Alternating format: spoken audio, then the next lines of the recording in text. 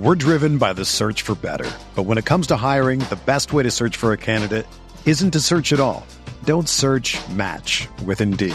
Indeed is your matching and hiring platform with over 350 million global monthly visitors, according to Indeed data, and a matching engine that helps you find quality candidates fast. Ditch the busy work. Use Indeed for scheduling, screening, and messaging so you can connect with candidates faster. Leveraging over 140 million qualifications and preferences every day, Indeed's matching engine is constantly learning from your preferences, so the more you use Indeed, the better it gets. Join more than 3.5 million businesses worldwide that use Indeed to hire great talent fast. And listeners of this show will get a $75 sponsored job credit to get your jobs more visibility at Indeed.com/Blue Wire. Just go to Indeed.com/Blue Wire right now and support our show by saying that you heard about Indeed on this podcast. That's Indeed.com/Blue Wire. Terms and conditions apply. Need to hire? You need Indeed.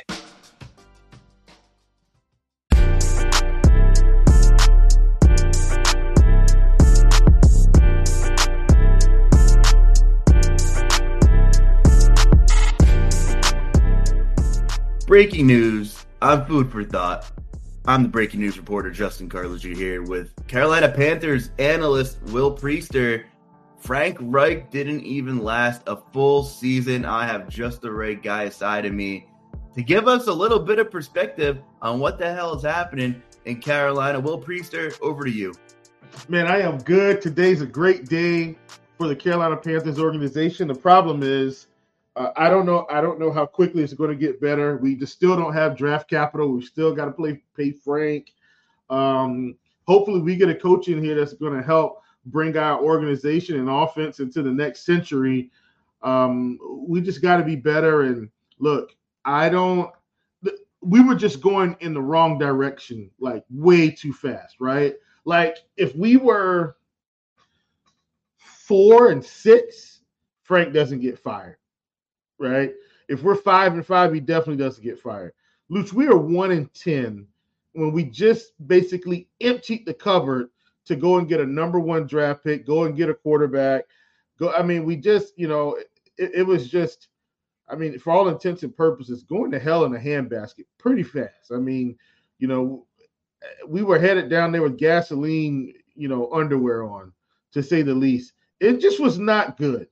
And so I don't mind Frank getting fired.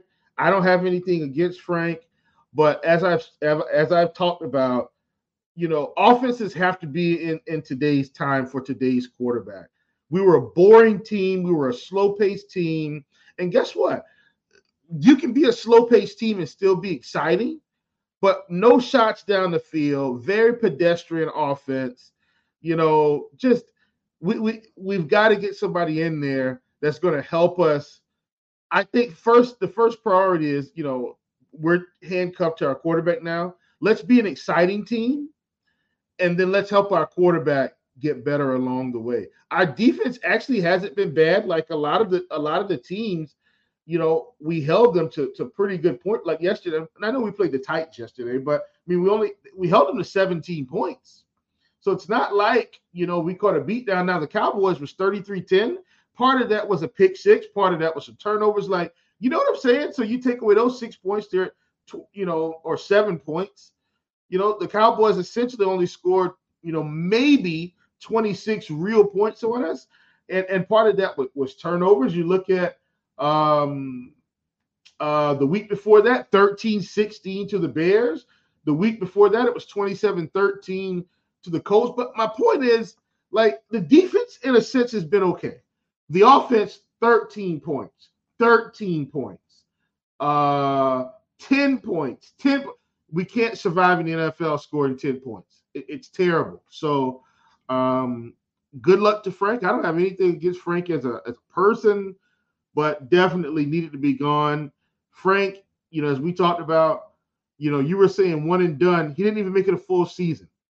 Out of there. Just things just weren't going well.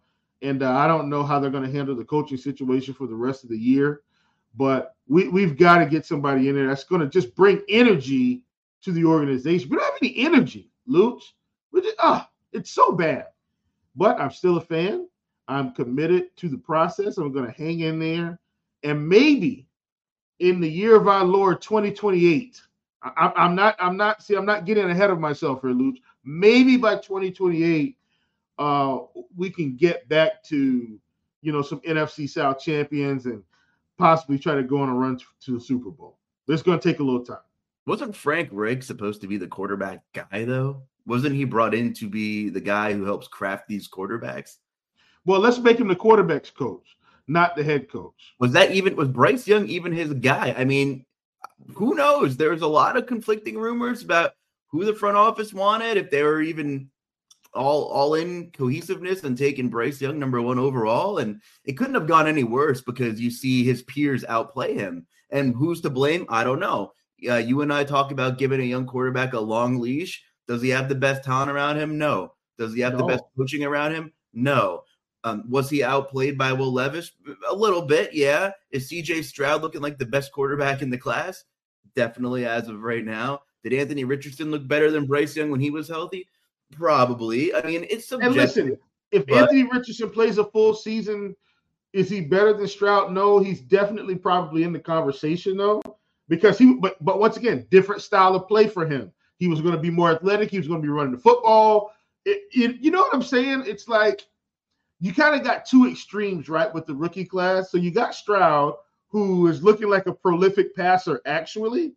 And then you had Anthony Richardson, who was like the athletic project, but then he comes in and doesn't look as much like a project as we think because of his athleticism, right? So he was going to push the ball down the field some. Like, think about it. Indy was going to be what? An exciting football team. And that's my problem with Carolina. There's no excitement, Luch, about being a Carolina Panthers fan. There's just no excitement. When Cam Newton was there, we always had excitement, if nothing else. Did you watch? And I'm not saying it.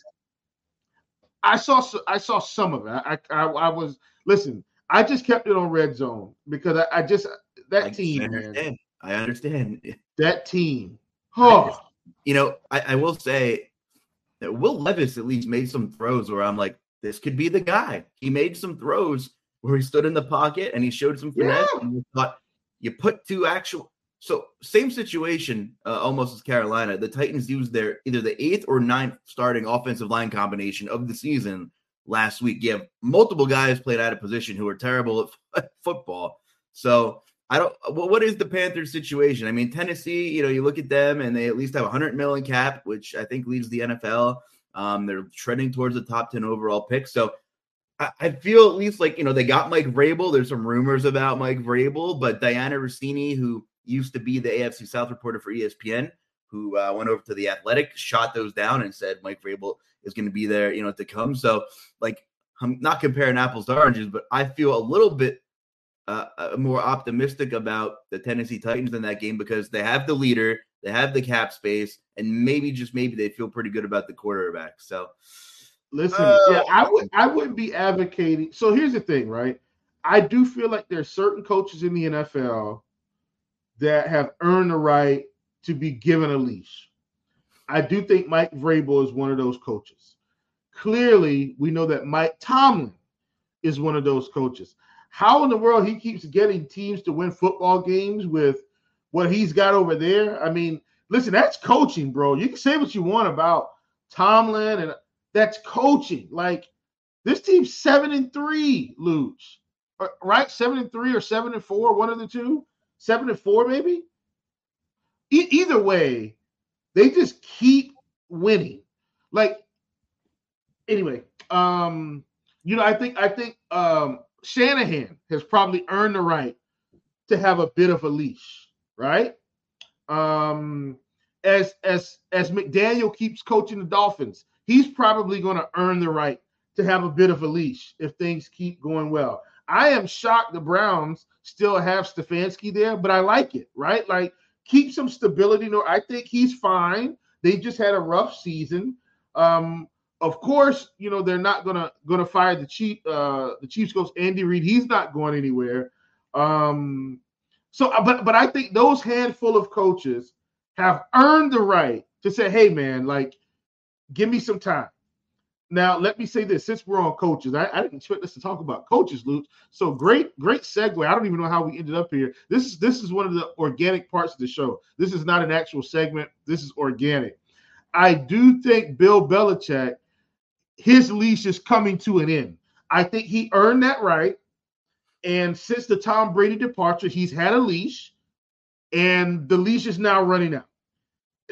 No way do I think Bill Belichick is the Patriots coach next season. I think he's gone, for what it's worth.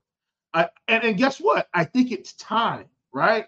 I think it's time. Send him somewhere else, with some talent.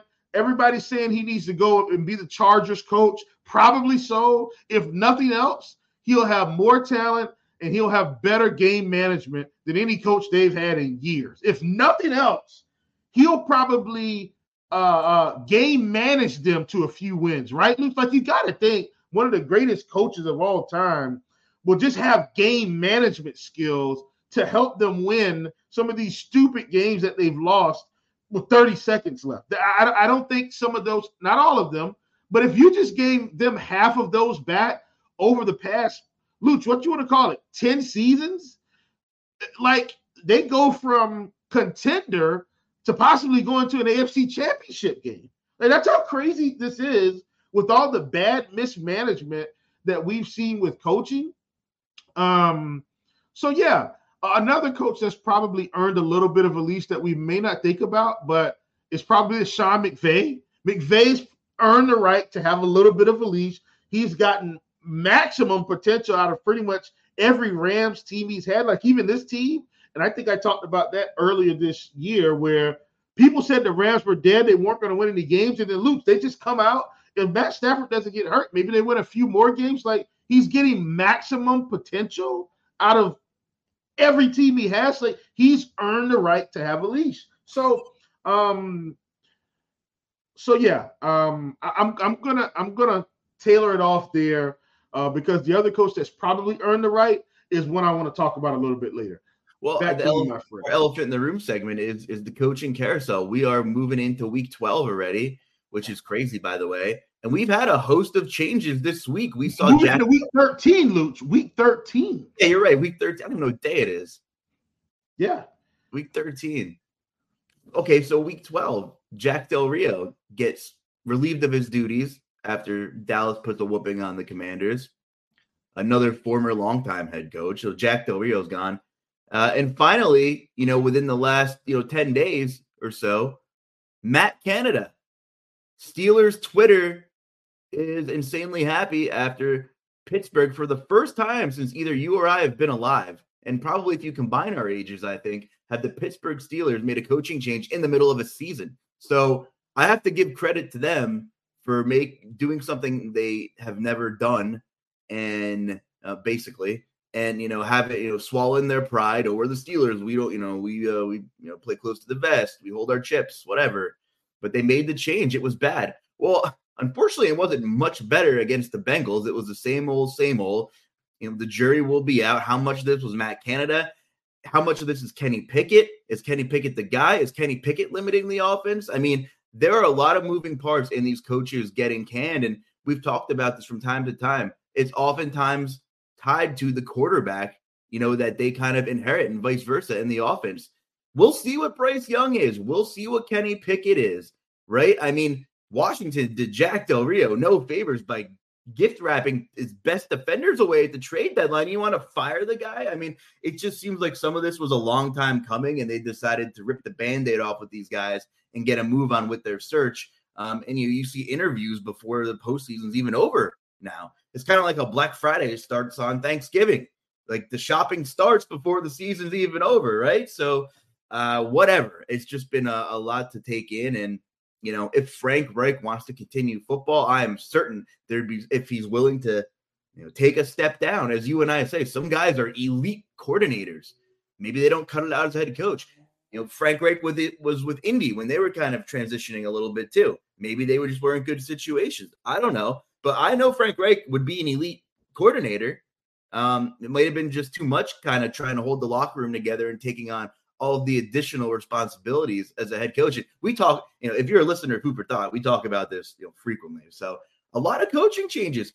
You know who's next to be out is Brandon Staley. And I think it's warranted. And I don't know if that's the guy you wanted to talk about or not. It's not, but Luch, come on. Like, we can say what we want, but he hasn't gotten the job done. And I think the organization has been pretty fair, right? This is his fourth season, third or fourth. And what do they have to show for it, Luch, is the question, right? They don't have anything to show for it. Nothing. Like, do you get what I'm saying? Like, they don't have anything reasonable to show for it. So when we go back and I talk about these coaches like Sean McVay, who've earned a leash, even with bad teams, he's been able to win football games in some weird, sticky situations. He's got a Super Bowl under his belt with this team. Yeah, they went and got Matt Stafford. Okay, but does he have it? Yes, he has a Super Bowl. So what has he done? He's earned the right to be given some grace. When I look at Mike Tomlin and the Steelers, he's been a long-time coach. So he's got 2 Super Bowls, if I'm not mistaken, right, Luch, under his belt as the Steelers head. Am I right? Is it 2 or 3? I think it's 2. And I think he's got 1 with the Buccaneers under their staff. If I'm not, I could be wrong. I think he's got 1 as a Buccaneers associate head coach or cornerbacks coach or something when I think Dungy was there. I think that's what it was, if I'm not mistaken. And I could be wrong. But so I could absolutely be wrong with that. But he's definitely got Super Bowl wins with the Steelers. And then, Luch, not only that, what he's been able to do with some of the teams he's had, when the talent's not there and the injuries aren't there, what has he done? He's been able to manage the locker room, get the pulse of the locker room, right? And continue to go out and win games. I don't think the Steelers fired Matt Canada because they wanted to. I think Mike Tomlin had the pulse of the locker room and said, okay, guys, like, look, I don't want to do this, but the players, this is not a good situation. We want to protect the integrity of our football team, our locker room. We're going to have to let Matt Canada go. And I think that's how it went. Could absolutely be wrong, but judging by Mike Tomlin, I know he cares about those players. The players care about him. He can coach football players. He can manage personalities. How in the world Antonio Brown, one of the probably most idiotic players we've seen in the history of the NFL, was able to pretty much be a Hall of Famer just as a Pittsburgh Steeler until he got super radical at the end and they just had to get him out of there. But think about that, Luch. Think about how much work it took to keep Antonio Brown under wraps. He needs to go in the Hall of Fame just for Antonio Brown not getting in trouble for practically most of his Steelers career. Okay, I digress. But my point is, like, what has Brandon Staley done lately? Like, for as much as we could get on the Bills coach, McDermott, because is it McDermott? Am I right? Yep. Yes. McDermott, because of his failures this season, guess what he's earned the right to do? He's earned the right to be given a leash. Why? This team was not really winning football games until he got there. And so, do I think the window's closing in Buffalo? Yes. Do I think they've had a little bit of the Tennessee Titans bug on defense? Yes. So many injuries this season. So many weird things happening with Josh Allen and Stephon Diggs. But the bottom line is this. Show me the winning records before he got there. There weren't as many. He's gotten there. He's turned the organization around. He's made some AFC championship appearances. You get what I'm saying? Like, he has some results that say, hey, guys, just hang in there. We're going to be fine. We don't have any of them. Nothing of the sort is coming out of the Chargers camp. Nothing, Luch. He has to go. There aren't any results that say we should keep Staley in the building, but they keep him in there. It makes no sense. And they've got a young quarterback that's supposed to be a stud, right? I think we all agree that Justin Herbert is an elite quarterback in the NFL, but he's going to be Phillip Rivers. He's going to be one of these other guys like that. Just he's not going to get an opportunity to really excel if the coaching doesn't get better. And that's the problem in LA. There's a big line between being aggressive and being stupid. And I don't know if Brandon Staley or Dan Campbell know which side of the line they're on most of the time. And I'm not sure which game I want to start with. And I think Dan Campbell is twice the coach that Brandon Staley is, even though I'm not crazy about a lot that he does, which, I feel for you Chargers fans. They've been the one conference championship since Y2K, technically since 94 when they made the Super Bowl. And I don't want to call the Chargers soft, but it kind of just feels like they just don't close games, and they don't. But it dates back historically like 2 decades. I mean, the Chargers have been Hall of Famers, Hall of Fame teams. Like I think of those teams with LT, Antonio Gates, the late Vincent Jackson, Chris Chambers. They had Drew Brees. They had Phillip Rivers, Sean Merriman on defense, Junior Seau. Yeah. Quentin Jammer. Dare I go that far? That's the name drop. But come on now. So the talent has always. You understand my point. But come on. You understand my point. I'm hammering it home for you. Talent is always there. For whatever reason, this organization cannot get across the hump. And a lot of that, most recently, I think, has had to do with coaching. I really do. But let me just say this. Staley's not there at the end of the year. Because I don't think this team's going to make the playoffs. I think they're done. He can't be there at the end of the year, Luke. Like sports, to me, sports media is one of the reasons Brandon Staley's going to get fired.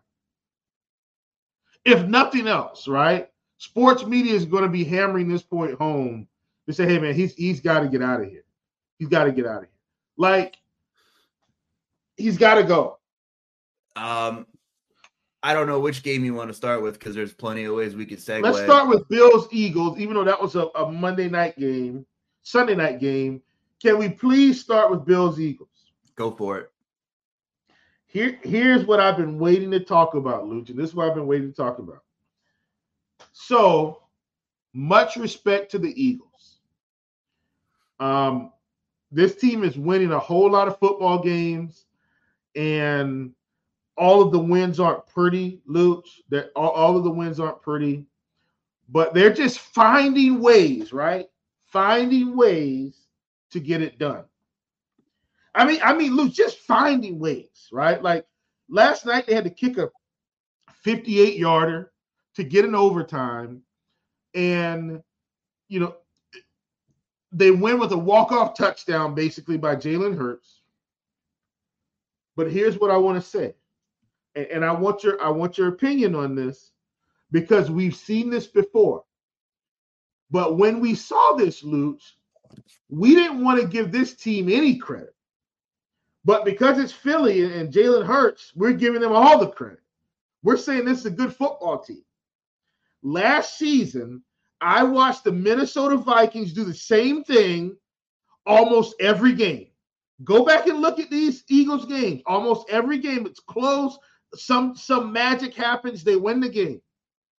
And we gave the Vikings no credit. We said, this is a fluke. This is, they were 11-2, 10-3. We said, this is a fluke. This team can't sustain this.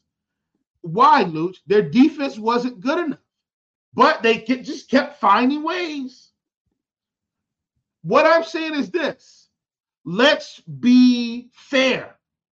If we're not going to say the Vikings were a good football team, even though their record said so, then we can't then come back around when the Eagles are doing the same thing this season and suddenly, because they went to the Super Bowl last year, they're a good football team. Okay, now let's put it into some context.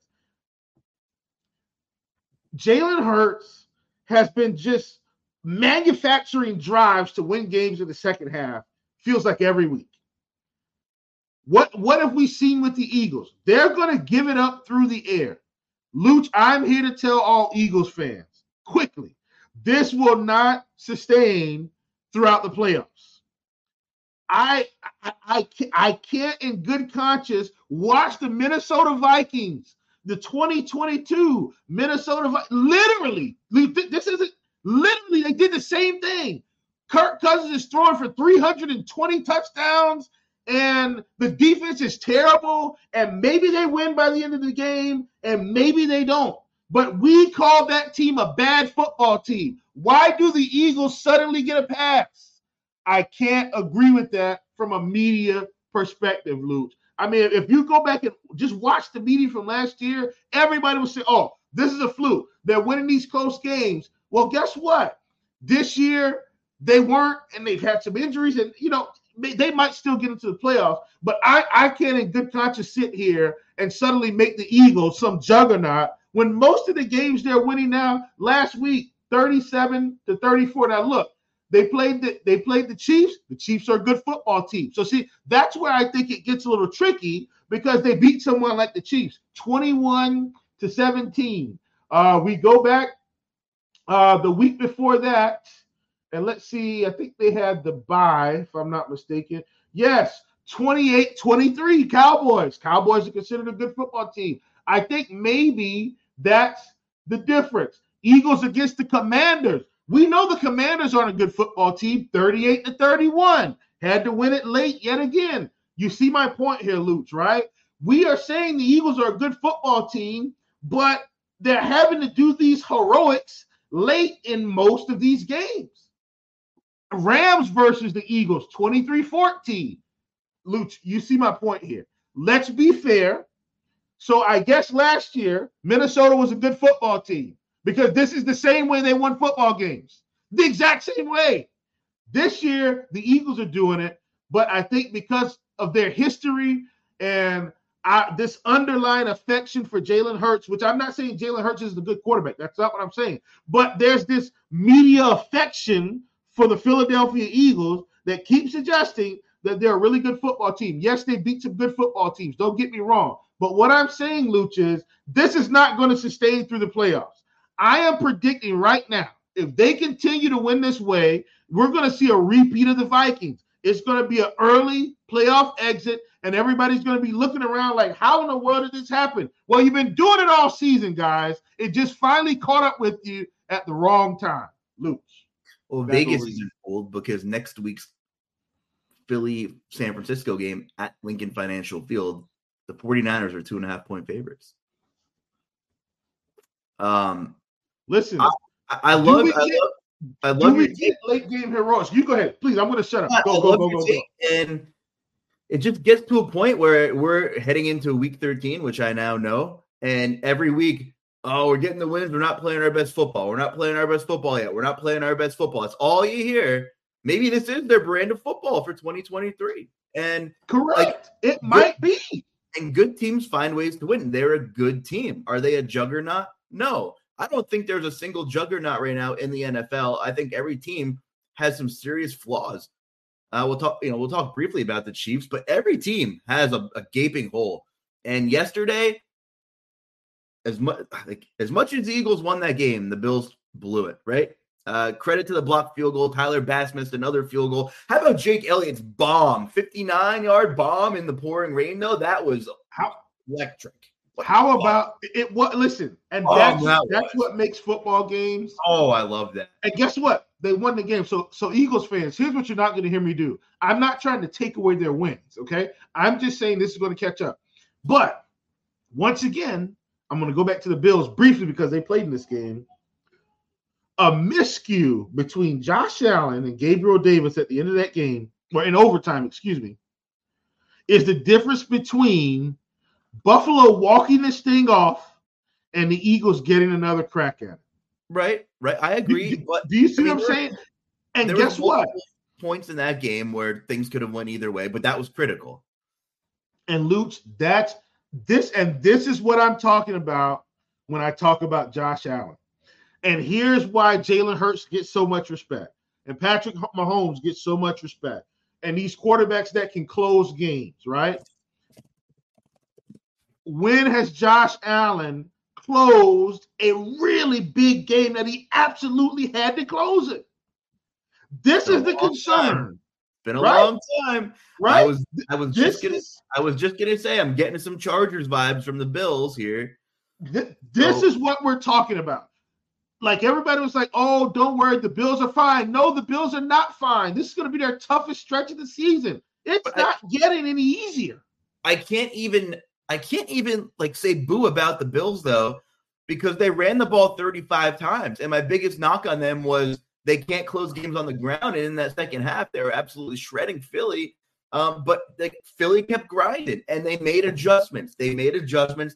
Second half, third quarter, they did some RPO, got DeAndre Swift to the outside. First drive of the game, pass. What are we doing? Like, that's not who you are. You run the ball effectively to set up the pass. That's when Jalen Hurts is efficient. And we saw as that game went on, Jalen Hurts got better. So, and I would tell you, Mo, I can't speak for all Eagles fans. I'm here in Northeast PA. I watched the game with a lot of people yesterday.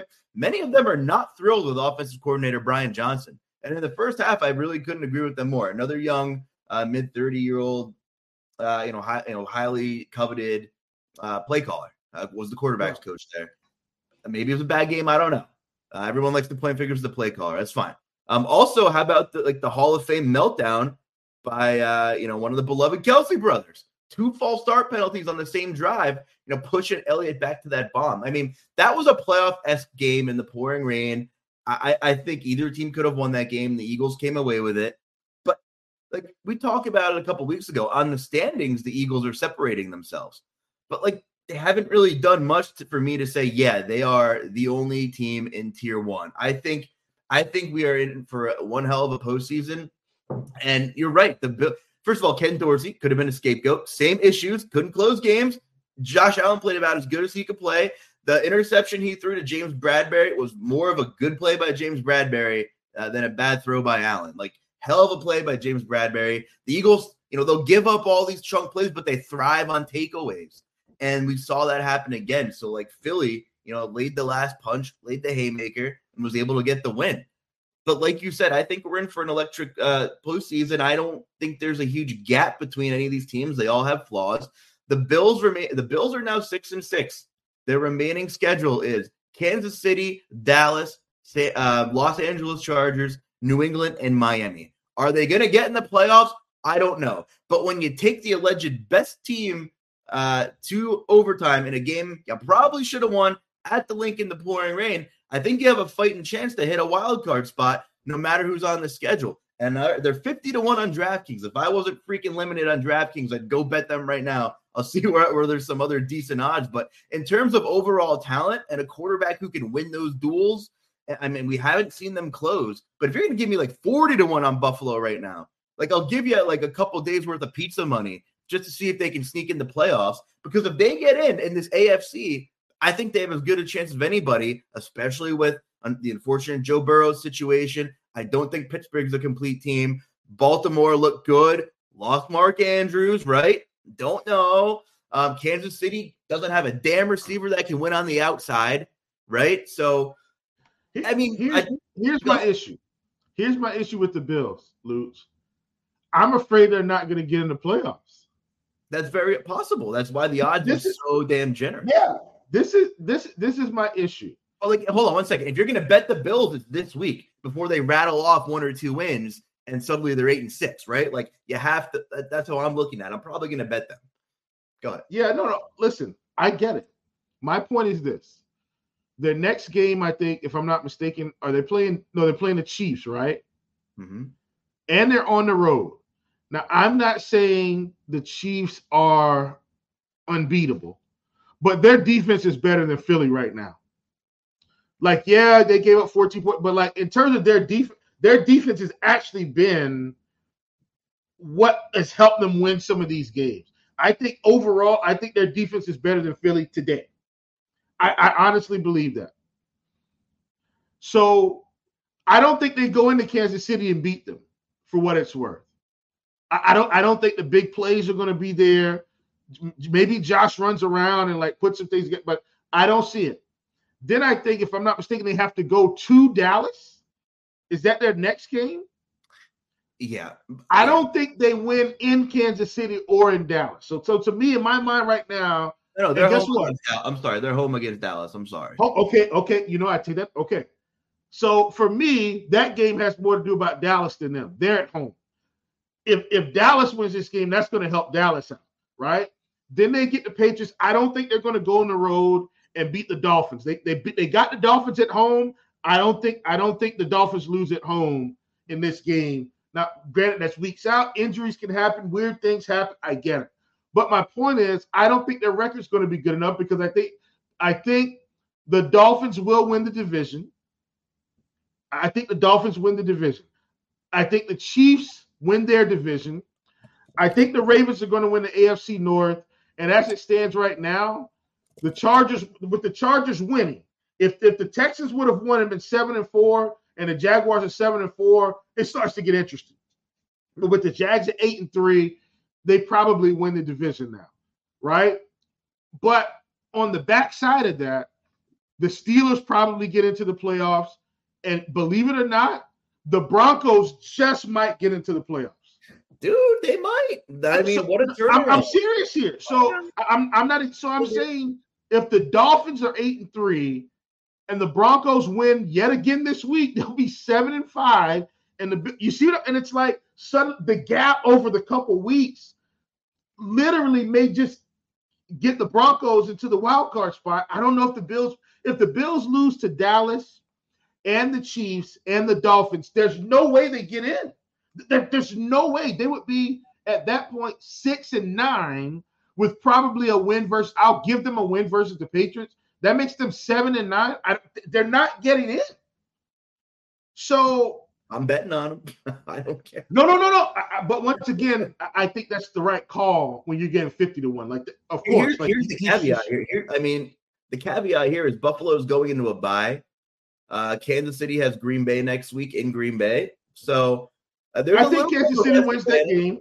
I'm going to give Kansas City that game. I truly think the Chiefs are more offensively challenged with nobody out wide than like I think their problems will come to whatever you want to call it. Like I don't disagree there. Sooner than later. I don't disagree there. And let me say this: there are several. Some are ESPN personalities, some are FS1 personalities. But here's one of the things that I try to do, Luch. If I'm going to listen to media personalities about football, I listen to the football players. I've always done that because, yes, the football players, they're given material, but they still understand football, right? And they're still going to talk about football and what they see and what they anticipate. And Uncle Shay Shay here is someone that I trust because he tells it like it is, right? He doesn't try to sugarcoat it. He tells it like it is. One of the things he always says, Luke, and this is something that I've started telling my players, all right, for those of you who know I coach girls basketball, I tell my players this. I'm not going to accept anything in a win that I wouldn't accept in a loss, right? So just because we win, that doesn't mean I'm going to accept bad play. When we lose, I'm not accepting this. And when we win, I'm not accepting this, right? When the Chiefs are winning games, everything's fine. But guess what? Even in wins, there's still drops. These wide receivers are just having so much trouble, Luch, in a general sense. Uncle Shay Shay says he doesn't really trust these guys in big moments. Well, Luch, I'm here to tell you, the big moments are coming real soon. When the playoffs get here, when the game's on the line, can these receivers find ways to catch footballs? Yeah, Patrick Mahomes is magical, but he can't throw it and then be Sonic the Hedgehog or Tails or Knuckles. He can't go and catch the ball too. Luch, when the game's on the line, can these receivers get it done? Can Rashee Rice get it done? Can Marquez Valdes-Scantling get it done? Can Sky Moore get it done? Can Justin Watson get it done? I don't know. We're driven by the search for better. But when it comes to hiring, the best way to search for a candidate isn't to search at all. Don't search, match with Indeed. Indeed is your matching and hiring platform with over 350 million global monthly visitors, according to Indeed data, and a matching engine that helps you find quality candidates fast. Ditch the busy work. Use Indeed for scheduling, screening, and messaging so you can connect with candidates faster. Leveraging over 140 million qualifications and preferences every day, Indeed's matching engine is constantly learning from your preferences, so the more you use Indeed, the better it gets. Join more than 3.5 million businesses worldwide that use Indeed to hire great talent fast. And listeners of this show will get a $75 sponsored job credit to get your jobs more visibility at Indeed.com/Blue Wire.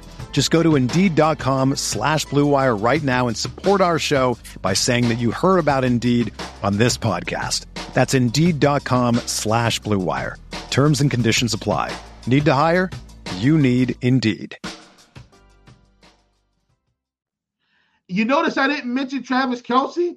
Defenses are just finding ways to take him away and said, hey, beat us another way now.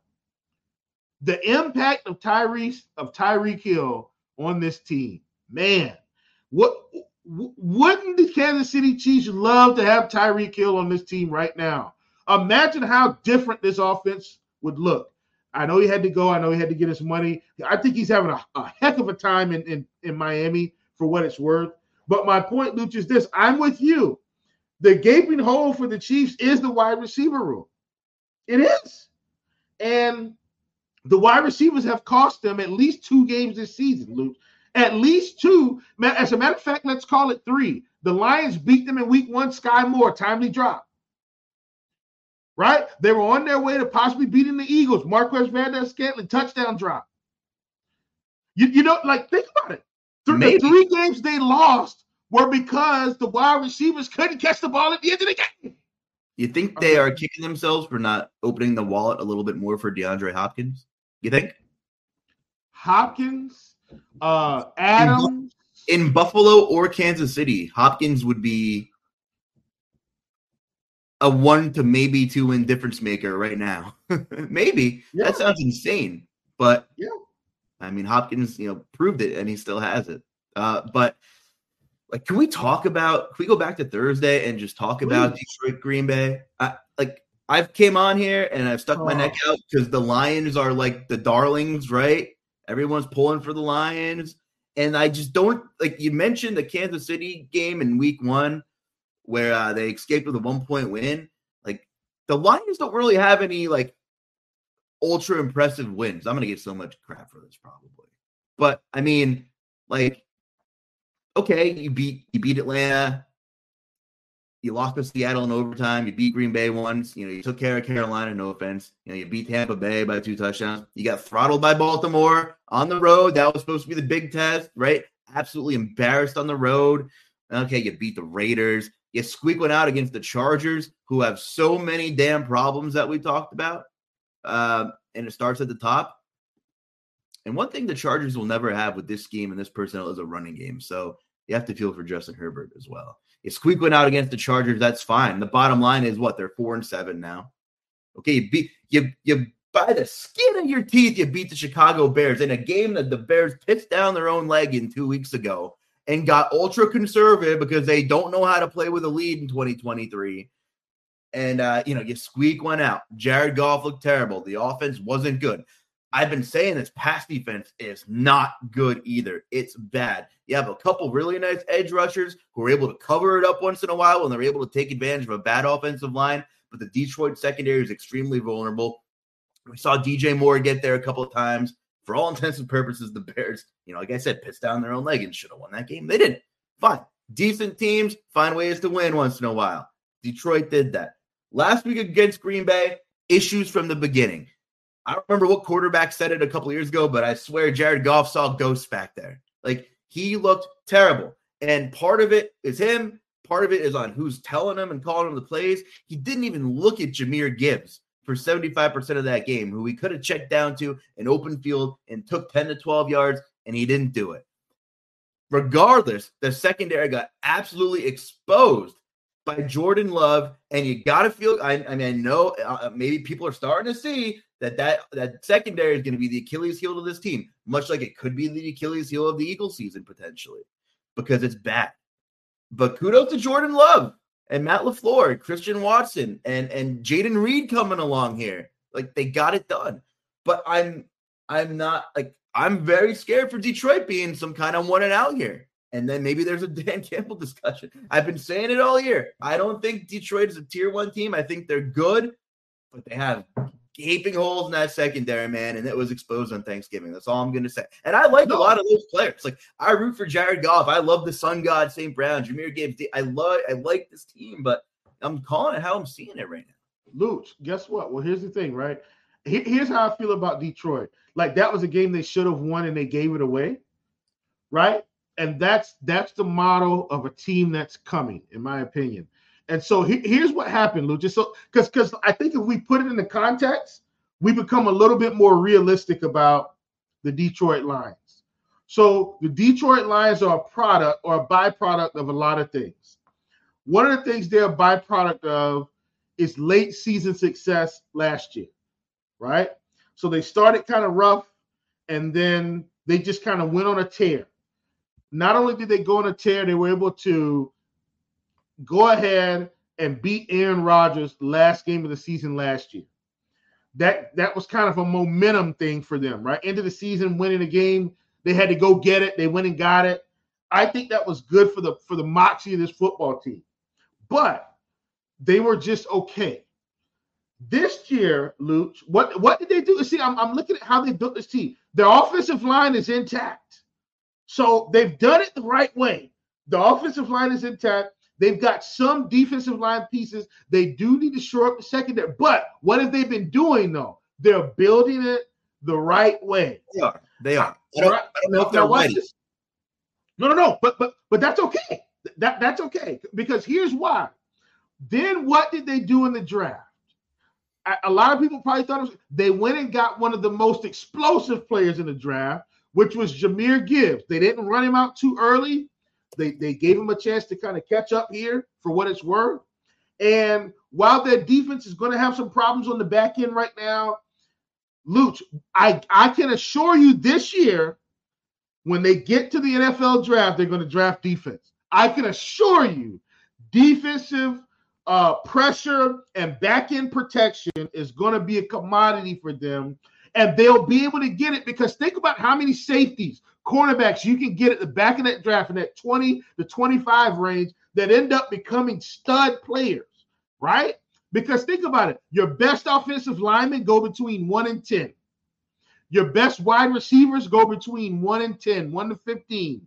Your quarterbacks are going to be between 1 and 10, 1 to 15. Running backs don't usually go early, but we had two generational talents, at least we thought, in Bijan and Gibbs. And if you didn't get them that early, getting them that late was going to be too much of a steal. So they had to go and get them, right? So my point is, I think they built this team the right way. And I think the media and fandom expects this team to be elite because they're 8-3 now. Well, they're still not elite, but now they've gone from not good to better to good. Next year, I think we expect them to be very good. And I think I think they're on a path to success. And I think Dan Campbell's okay with these little nicks and bumps as long as the culture's intact and as long as they keep doing what they're supposed to do. Now, should they have lost to the Packers? I don't think so. But I think they'll learn from that. They'll rebound. They'll come back and win this week. I think they're going to win the NFC North. I think they're going to go to the playoffs. They probably get put out round one. But it's a step. Last year, they didn't make it at all. This year, they make it. They're also a byproduct of what? The quarterback play not being as great in the NFC North, and they have to take advantage of that. They can't help their division. Aaron Rodgers is gone. Justin Fields was hurt for part of that, and the Bears have been a travesty. And Jordan Love, we feel like the Packers are coming. I don't think they're coming. Not yet. I don't think they're coming yet. But, he was able to pull off a win. I think this team is actually right where they should be. And, in fact, they might be ahead of schedule. This is Dan Campbell's second season. And I've kind of poo-pooed on Dan Campbell, but you get what I'm saying? Like, he's way ahead of schedule compared to anything they've seen over the past few seasons. Getting to the playoffs. I like this team, and you're right. Yeah. But I poo-poo. The media has overrated Detroit. I don't think the locker room is in source. I think, to me, Luch, I think this team wants to make the playoffs. I think that's their goal. Let's get in, and then let's just see what happens. Making the playoffs is a win for this organization this year. They'll get a few more dollars in revenue, right, from ticket sales and jersey sales and concession sales. And I think that's a win for them. Next season, Luch, hear me out. Next season, I think the Lions could be very good. Like, next season is when we look for them to say, okay, can they beat San Francisco once? Can they beat the Eagles once? Can they beat Dallas once? Can they beat all these other teams that they're supposed to beat convincingly? I think next year is that year for them because they'll have even more talent on the defensive side of the ball. And as much as that kind of, crapping on the decision making of Dan Campbell, which that fake punt, okay, it works. He's a genius, but come on, man. I don't know. He just does some head scratching, Brandon Staley type stuff. But I think he's earned another year. Whatever happens, I said, maybe we'll have a Dan Campbell discussion. I'm sure the pot will be stirred. Is Dan Campbell the right guy for the job kind of thing if the Lions are one and done? But ultimately, realistically, I think he's earned, to take that team one more season. And, I think that's what's going to happen regardless. We should probably start looking ahead. There was just so much good conversation, a lot of drama, a lot of personnel changes. And, it starts with San Fran and Philly next week. And, we talked a lot about Philly. San Fran, listen, man, we were on a podcast about 5 weeks ago after a clunker by the Niners before the bye week. Their defense looked terrible. They had some injuries. And I said to you, Chief, we don't know who this team's going to be in a month, in 5 weeks from now. And now it looks like they have regained their mojo. They're healthier. Deebo Samuel has shown you he can still be an incredible part of this offense when he's healthy. Trent Williams, he's kind of the glue to that offensive line. I think his health is critical to their success. And absolutely. That's any team. Right. That's any team. Think about when Tyron Smith was out for the Cowboys. Right. But I think for that team, he's such a big piece. Yeah. Kind of vanilla, but man, is he key. But you're right. Yeah, no, absolutely. But but that's how. But once again, that's why I'll go back to the parlay this to the Lions. This offensive line is intact. Like they got a shot. And we go to the 49ers. We look at these 3 games. Luce, think about it. Trent Williams, if I'm not mistaken, is out for all of those games. He comes back and suddenly they just win. It's incredible. Offensive lines, man, are just such a key part of the organization, which is why I said, Luch, I think we talked about this 2 weeks ago, right before you went to King of the Beach. Show me a team that's going to build their offensive line and just go get any quarterback, and I'll show you a team that in 2 or 3 seasons is going to be almost on their way to a Super Bowl. It's incredible. It is incredible. Like, enough can't be said about what Shanahan has been able to do with that offensive line and any quarterback. And this isn't a knock on Brock Purdy, so I don't want anybody to hear it that way. He's had Purdy. He's had Jimmy G. He's had Kareem John. He's had anybody. And they've had success. If Sam Darnold had to come into this offense right now because Brock Purdy had to sit out 5 games, I wouldn't feel any different about this team. Why? This offensive line, with the weapons they have, Lucha, that's the other thing too, right? You got the offensive line, but people can say what they want. They're afraid of Christian McCaffrey. They're afraid of George Kittle. They're afraid of Brandon Ayuk. Like I'm saying, the collective, the combination of those skill positions, they're afraid, and that helps them keep winning football games. I'm going to shut up. Back to you, Luch. No, there's some bye weeks still this late in the year, and I'm looking at the quarterbacks on DraftKings, and Jalen Hurts is up there at 82, the highest price quarterback. CJ Stroud, electric. We didn't talk Houston-Jacksonville, but like monster win for the Jags, right? You talk about creating to me, that was the lowest scoring, highest scoring game of the week. I mean, incredible. And just do you get what I'm saying, though? It felt like the game was 35-38. But it was a 24-21 game. But it was so exciting, back and forth. Like, that's what we want to see in the NFL. They don't have to be 45-28 games. 24-21 is just as exciting when it's a back and forth. A few good defensive plays here, a few good defensive plays here, a few explosive plays here, a few explosive plays there. That's a good football game. Big credit, though. Both sides battled. Late field goal came up short for Houston. Yeah. Trevor Lawrence. Imagine if Houston hits their 58-yard field goal, how this game turns out. Imagine that. Who knows? Who knows? But yeah, two straight great games by Trevor Lawrence, 2 straight good games by Calvin Ridley, CJ Stroud and Tank Dell, Nico Collins. Everybody's eating. Like, those teams are operating the way they envisioned to be, and they're both squarely in the playoff hunt. But CJ Stroud's got Denver, who is totally turned their season around. Defense playing a lot better. I'm very afraid for Houston here. Believe it or not. Tough spot. I am, and if I'm not mistaken, they have to go to Denver. Is that correct? I think they're going to No, Denver. they're home. They're home at least. They're at home? Yeah. Thank you. I'm still very afraid for the Texans in this spot. As exciting as they've been, the Broncos just, listen, man, say what you want. This defense is playing great right now. And while Russell Wilson may not be lighting the world on fire with like statistics, he's taking care of the football. They're running the football, and they are going to be able to run on this Houston team a bit. I'm not saying they're going to rush for 3,000 yards or anything like that, but they'll hit a couple. They will hit a couple. And, you know, if the Broncos win this game, Luch, look out. Look out. Well, you know, we'll run through it this way. I'm looking at quarterbacks and matchups. You know, Hurts against San Fran, Stroud, Denver, Justin Herbert's at New England, Tua at Washington at 7,900, Kyler Murray at Pittsburgh, Jared Goff has New Orleans, Sam Howell on the other side of that Tua Miami game, Brock Purdy on the other side of that Jalen Hurts and Philly game. Matt Stafford has Cleveland at home, Russell Wilson, like we talked about, 5,700 traveling to Houston. You know, Derek Carr has Detroit. I like picking on that secondary, but I'm probably not going to do it this week. There are just three quarterbacks standing out to me, and it's Tua against Washington. I'm sure he will be the cash game play.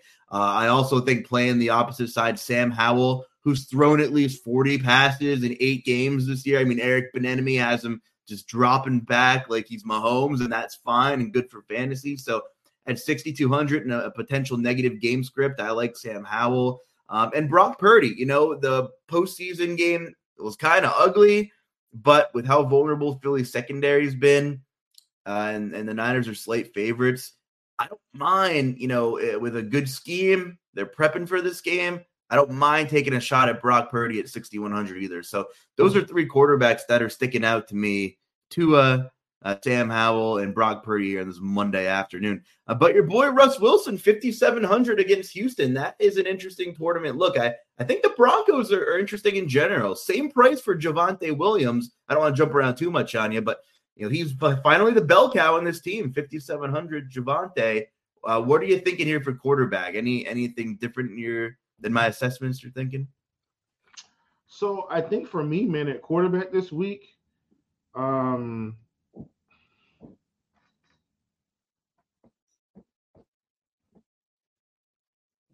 mean, like personally, I would like to pick on Detroit, but I'm not doing it with Derek Carr. I'm just I think it's got to be some Tua.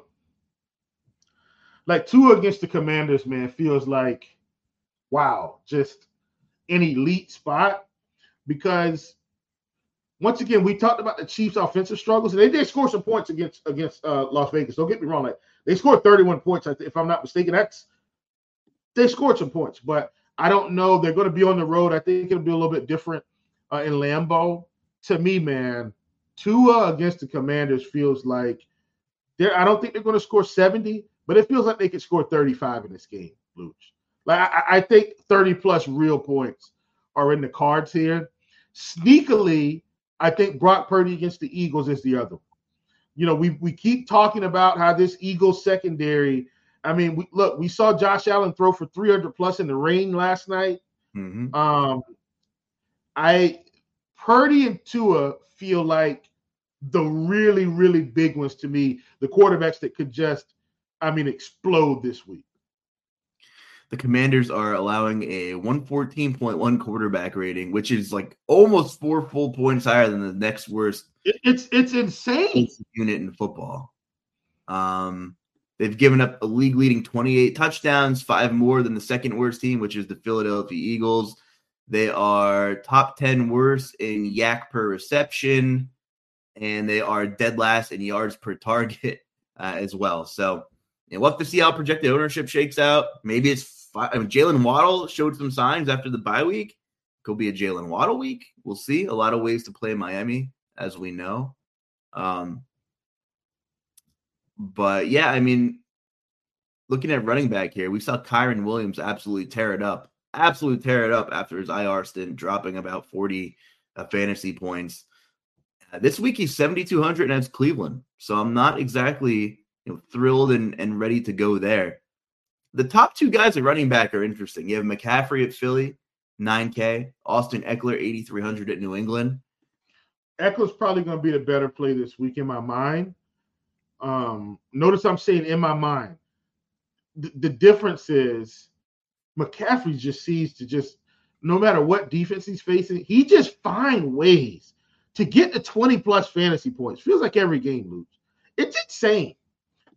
So I do think Eckler has the better spot, but guess what? The Chargers could absolutely lose this game. I don't have any faith in this coaching staff. I think they win the game for what it's worth, but they're way more likely to lose than I think the 49ers should. Rachaad White, 6,300. He was dealing with a little knee thing, but still went for 100 yards. First time this year, 100 yards in the ground. And he's got your Panthers. He's at 6,300. I don't like White as much this week. Once again, unless the Panthers are going to totally revitalize their style of play, Luch, it's a boring brand of football, but you just can't score a lot on them. Not generally speaking. It's terrible. What do you think about Ramondre? 20-plus carries in back-to-back weeks. I worry that the game script is a little poor, but he's the back that's going to be involved in the pass game. And I think he had 5 catches in that game. Mm-hmm. Yeah, and DeMario Douglas went down too. Yeah, listen, man, I like Ramondre here. The Chargers are on the road. Yep, they got to go to Gillette. Anything can happen in this game. Anything. Whoever the quarterback is, Mac Jones, Bailey Zappi, one of them's probably going for a number. How many times are we going to bench Mac Jones in the same damn season? It's just well, supposedly Bailey Zappi was going to start, and then all of a sudden Mac Jones started, and Ben, it's a whole big ball of confusion going on up there in New England right now. I guess just like my ultimate gross dart throw would be James Conner at Pittsburgh. I mean, he's the guy in the backfield now. He's been back for a couple of weeks. Hasn't done anything. A couple of weeks ago, we had like 18 carries, though, but a little revenge spot, too. Well, it's Monday. We don't know a change spot here either. But moving on to receiver. Speaking of, Washington, Tyreek is priced like he's in a good matchup at 9,600. That's like elite Cooper Kupp pricing from a season ago. So, But he's going to catch 3 touchdowns. He's going to have 3 catches for 180 yards and 3 touchdowns, though. How about that's literally possible in this game. Literally. It is. Keenan Allen's the pivot of all pivots, though, at 9K. He's the guy. His target share, we talked about his target share before the show. Yeah. He's the guy. I mean, yeah. Could you play some Jalen Waddle with Keenan Allen for a large field tournament build? Sure. Absolutely. Right? Or maybe the Miami ground game gets there and Tyreek goes for a pedestrian, 22 fantasy points at his price tag, which you'll live with probably, right? You'll probably live with it. So how Tank Dell is unreal, and so is Nico Collins. So that you mentioned Denver, and then we got to start closing up soon. Do you think that defense has kind of turned the corner a little bit? Like, Houston, it was such a good tournament play last week. They were for most of the season. What about these Texans skill players in this matchup? I know you're looking at this game a little bit. So I will say I do think Houston's turned the corner now. I'm going to throw out yesterday's game because the Browns had Dorian Thompson-Robinson, then P.J. Walker had to come in. Like, I don't consider those guys to be the elite of the elite. So that game was thrown up, but they still won the game, and they won 29-12, right? So that meant something to me. They played the Vikings. They won 21-20. We talked about the Pastronaut coming in, and he has been good. We're talking about Joshua Dobbs, by the way. Josh Dobbs has been good, but the Broncos, once again, held a team, 20 points? They won the football game. Okay, we go back the next week.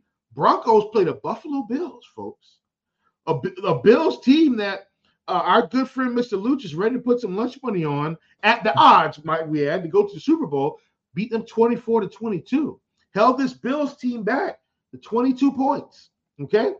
We go back the week before that, and where are they? They played the Chiefs. 24-9. Luch, I don't know about you, but like so that's the thing, right? It's like they're not beating. So like the Dallas Cowboys are beating Washington, they're beating the Giants, they're beating the Panthers. The Broncos are beating good football teams right now. And while their record isn't sensational, don't get me wrong, I understand that. They started out the season rough. They are beating good football teams. In week 6, they beat the Chiefs. They lost to the Chiefs, but they held them to 19 points. But once again, Luch, like outside of it, this team has turned a massive corner, beat the Packers 19-17. I can't say enough about what's happening, I think, in Denver. And, you know, I don't think Stroud gets off this week, for what it's worth. This is the week for me. I hop off the Stroud train. I hop off the Tank Dell train. I hop off the train. I know they're at home. They've done it against almost everybody, but I'm hopping off this week. I respect what Denver's been able to do as they've turned the corner this season. One injury note at receiver, Chris Olave, monster game finally, but he had a concussion. So we'll have to see what shakes out. Shaheed left that game as well. Michael Thomas was out. Poor Saints. Might finally be A.T. Perry week. It might be Kamara 13 target week, who we didn't talk about. They're playing the Lions. It could be. This is probably an interesting GPP spot for both sides. Marshawn Lattimore is still hurt, I believe, if you're looking at the other side of that game. So that's a hit to the Saints secondary as well. Yeah. One other guy I'm going to go right back to is Josh Downs playing the Titans this week. Had a bye week, wasn't on injury report. Couldn't have done less with more. 13 targets and like 50 yards. I'm going right back to Josh Downs this week. And I'm going to come back and listen to this podcast to make sure I do it on Sunday morning. Michael Pittman, he's in play as well in that game, but he's priced up. I'd rather take Josh Downs there and hope he does a little more with those targets he has. So those were the main skill positions. Let's start closing out here, Chief. You got anything good for story time? Yeah, so for story time, man, this is my first year back coaching.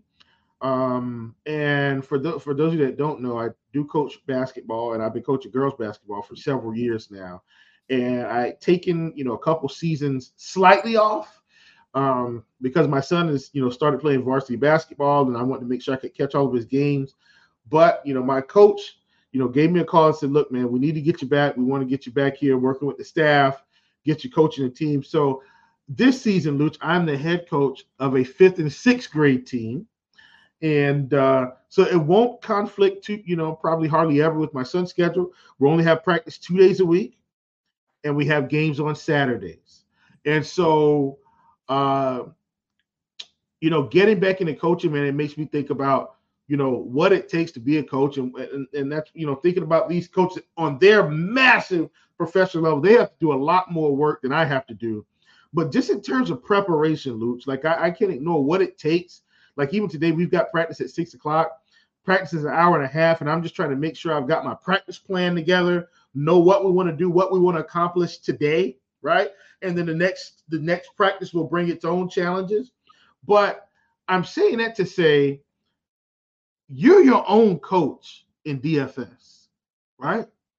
You got to put your own plan together. You've got to make sure your mind is right for each and every slate, whether it's showdown, whether it's a 3-gamer, whether it's a 10-gamer like we had last week. You always want to be sharp. You always want to be fresh.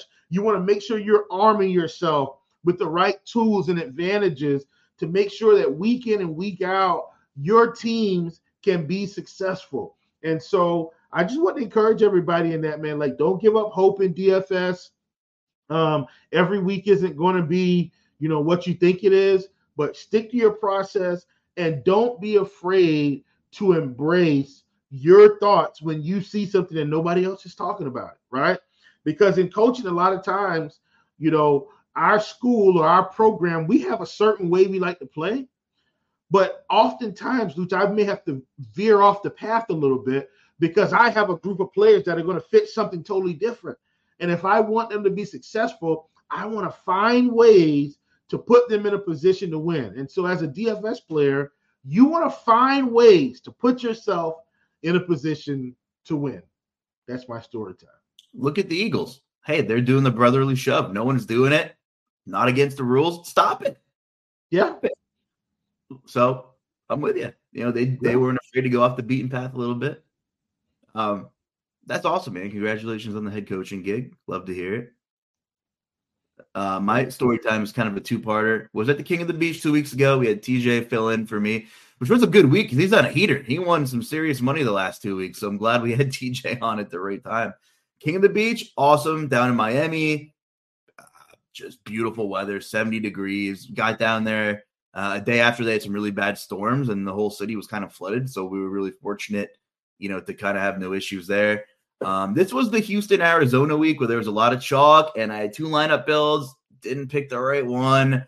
It was kind of an anomaly week. It was when Kyler came back. The one build I had, Chief, the one I didn't pick, it had Trey McBride. It was cheap Trey McBride. It was Rondell Moore. It had Tank Dell and Devin Singletary with Justin Fields at quarterback with DJ Moore. And I didn't have, I had 4 guys from a game where I didn't have a quarterback in. The projected chalk was massive, and I just couldn't do it. So I ended up taking my other build, which was fine. I stand by what I did. But I had Cooper Kupp and Achane in it, and they both got hurt in the first quarter. And, if they would hit their median projection, I probably would have top 20'd. But, hey, that's the name of the game. It sucked. But what are you going to do? If I would have played that chalk build, I probably would have top 5'd. So it hurts my soul a little bit. But, I tend to correlate a little more when I play, traditional classic than showdown where kind of anything goes, much more. So I made the wrong decision. It hurt a little bit, still made a little bit of money. Made some good friends down there. Shout out to MJ Chan 88, longtime player in the industry. And one of him and his friends, his buddies came up. And he's from Texas, and he was one of the first people that we kind of befriended each other over the weekend, and he ended up coming in third, I think. So I was really happy that a super nice guy, that I, ironically met early, played really well, and, super nice guy, guy who's been grinding out for a while. So big shout out to my guy, MJ Chan. His friends down there were a blast as well. And it was cool to catch up with my guy, Toe Tag and Tambo, and Dwayne, who does his podcast with his dad. So that was really cool to see those guys as well. And then I came home, and my girlfriend and I talked about adopting a kitten. Some woman that her mom works with or whatever found a cat in the woods, a baby little kitten. And you know what? I felt pretty bad. I'm like, let's do it. And then while I was down there, I think that's how the timeline broke out. They found the kitten's brother. So then all of a sudden it came to 2. And I'm not a cat guy. I love animals. I'm a dog guy through and through, and we don't have a dog right now. Kittens are definitely a little less maintenance, though, but they are so tiny. So here's my story time. I don't know if you heard the cats throughout I'm just going to grab one, but we named him Taco and Nacho. Look at this guy. He's 1.5 pounds, and this little guy was in the woods, and he's pretty cool. He's the man. So we saved him. He's so small. This doesn't do it justice. He was so small that I was afraid to even pick him up, but maybe they'll be my good luck charm as we go on here. So felt good to help out an animal. I don't know if he's gonna, this little guy, if he's gonna launch off my shoulder here. We'll see. I feel like Jack Hanna right now, I guess. But anyway, we adopted some little guys here. I guess I'm a cat dad now. Never thought I would be in that realm, but a lot of life changes. I go on vacation one time, and Taylor gets 2 kittens, right? So I can't wait to see what she does when I go away next time. You end up with 2 parrots. Yeah, something like that. No, I'm gonna call them Toucan and Sam. I'm playing. I knew we were in for this, and I like it a little more than I thought I would. So we're in there. Much easier than dogs, though. I mean, it's nice I can go out and I don't have to worry about walking the dog. So we'll see. Maybe they'll bring me some luck. But I guess that's it, man. It's a pleasure as usual. And you got anything else, man? No, sir, my brother. I think we had a good show today. I know I went on some rants. Thank you, everybody, for dealing with that. And hopefully we'll be back here next week talking some more NFL. Absolutely. For my guy, the Chief Will Priester, I'm the Luch with a cat on my shoulder. We'll catch you guys next weekend. Thanks.